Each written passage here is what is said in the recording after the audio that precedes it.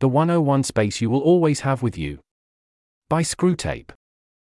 Any community which ever adds new people will need to either routinely teach the new and, to established members, blindingly obvious information to those who genuinely haven't heard it before, or accept that over time community members will only know the simplest basics by accident of osmosis or selection bias. There isn't another way out of that. You don't get to stop doing it.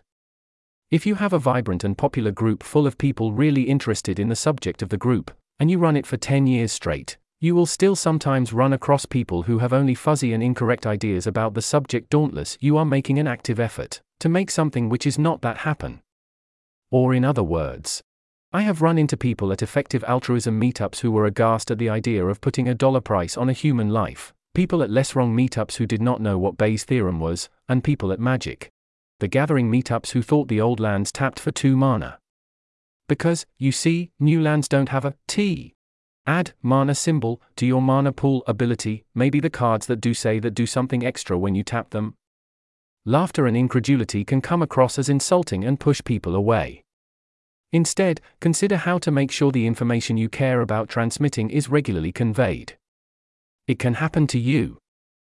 Heading 1.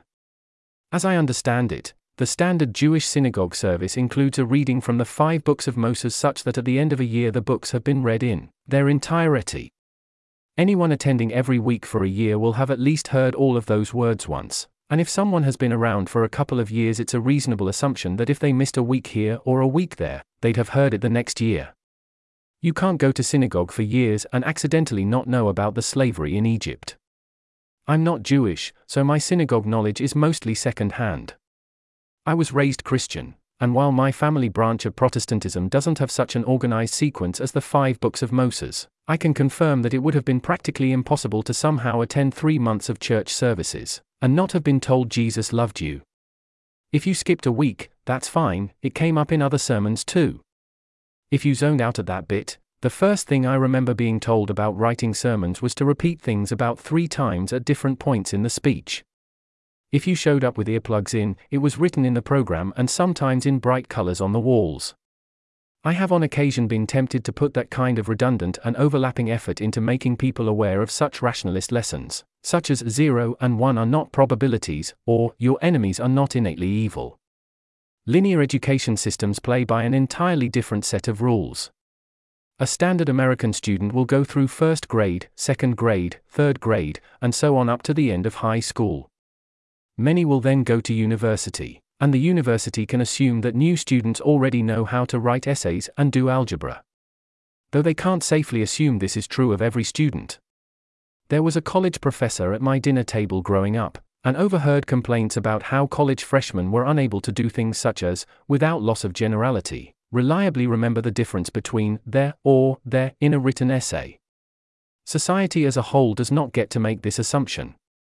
The overt purpose of the entire education edifice is to deal with the fact that civilization has a constant influx of people who don't know how the government works, how written language works, or how we wound up with this language or government in the first place. People understand that you can't just assume a newborn child will know what skills they need and what norms they should follow. We talk about eternal September, that point in time when new people started arriving on the internet faster than the existing users could acculturate them.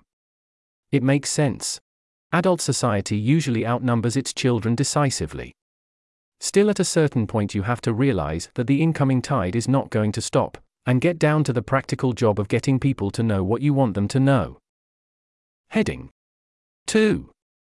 There's a Scott Alexander post titled Against Interminable Arguments.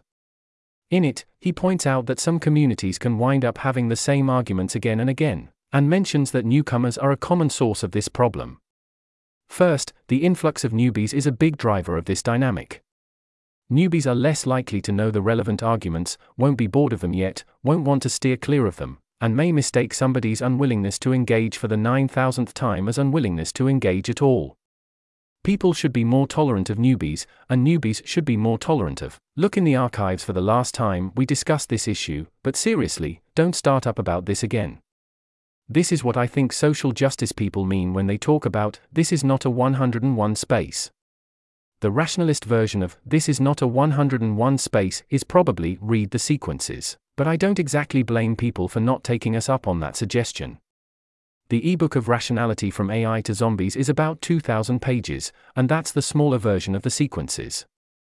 The Sequences Highlights is a very useful document. It's the size of a small book. When I'm suggesting the Sequences, I usually point to the highlights these days and say if someone finds them useful or enjoyable that they should look up AI to Zombies. Still, go away and read a book in the corner isn't a great answer to give in the middle of a conversation, and it isn't actually common knowledge. The analogy to a religious community is actually pretty spot on. It's unwise to assume someone at church has read the whole Bible. You can maybe assume they've read the Gospels, which are, abbreviating heavily, the subunit of the Bible that talks about the life of Jesus, but you'll be wrong a lot if you do. You have to put some actual effort into it to be confident people around you have read the thing the group is supposedly about. And that's just talking about reading something once.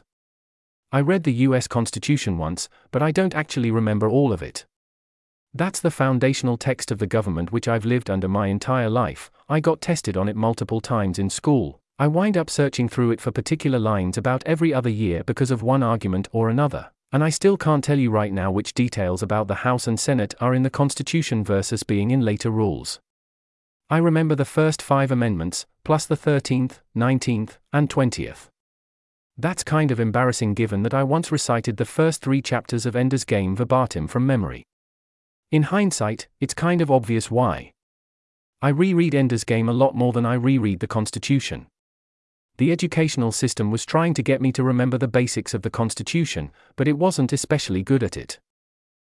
Heading 3. Some would say that you get about 5 words. I think that's the wrong way to look at the problem. You, as a singular human being, probably don't need to coordinate a vast and indistinct crowd of thousands. For getting along, it's sometimes enough to coordinate 100 or so people. That doesn't happen automatically, but it happens a lot more often if someone actually tries. Newcomers are going to keep arriving. Especially if you run any kind of community, whether it's an online forum or a board gaming group, you probably don't want to slam the gates shut and bar the doors. That means you fundamentally have 2 options. You can give up on having common knowledge apart from whatever the ambient society manages to impart. Or you can try and make sure the common knowledge is imparted somehow. Go back to the Scott Alexander quote and the phrase, "This is not a 101 space." If you find yourself wanting to say some variation of that phrase, ask yourself where the 101 space actually is. If the answer is, "I dunno, man, but not here," or "Go Google it and teach yourself," then you run a very real risk of people teaching themselves something wildly different than what you intended. Apocryphal story, which I nevertheless believe. Someone got told, "Educate yourself," at a queer community space, obediently went and Googled their question, and landed in a bunch of far right-wing websites due to how the question was worded. Imagine someone asking a well-meaning question on Less Wrong, and getting pointed to Google only to wind up on Rational Wiki. There's always a 101 space somewhere, and if you don't take care where that space is, you may find you don't like where it winds up. I'm not saying that you, yes you in particular, need to create and maintain that space. The problem of being outnumbered in a deluge of eternal September doesn't go away just because we want it to. But if you or someone you like doesn't maintain that space, it will probably wind up somewhere you don't like. This is why I spend a lot of time trying to solidify the on-ramps and the explanations of the basics, and go out of my way to be welcoming to newcomers with only a vague and fuzzy idea of what a group is about. I want somebody to do it, and not enough people are. The AI Safety Quest people are one of many examples of putting active effort into maintaining an on-ramp, but they aren't the only ones. To everyone who takes the time to explain the basics, you have my gratitude. This article was narrated by Type 3 Audio for Less Wrong. It was first published on November 29, 2023. To report an issue or give feedback on this narration, go to t3a.is.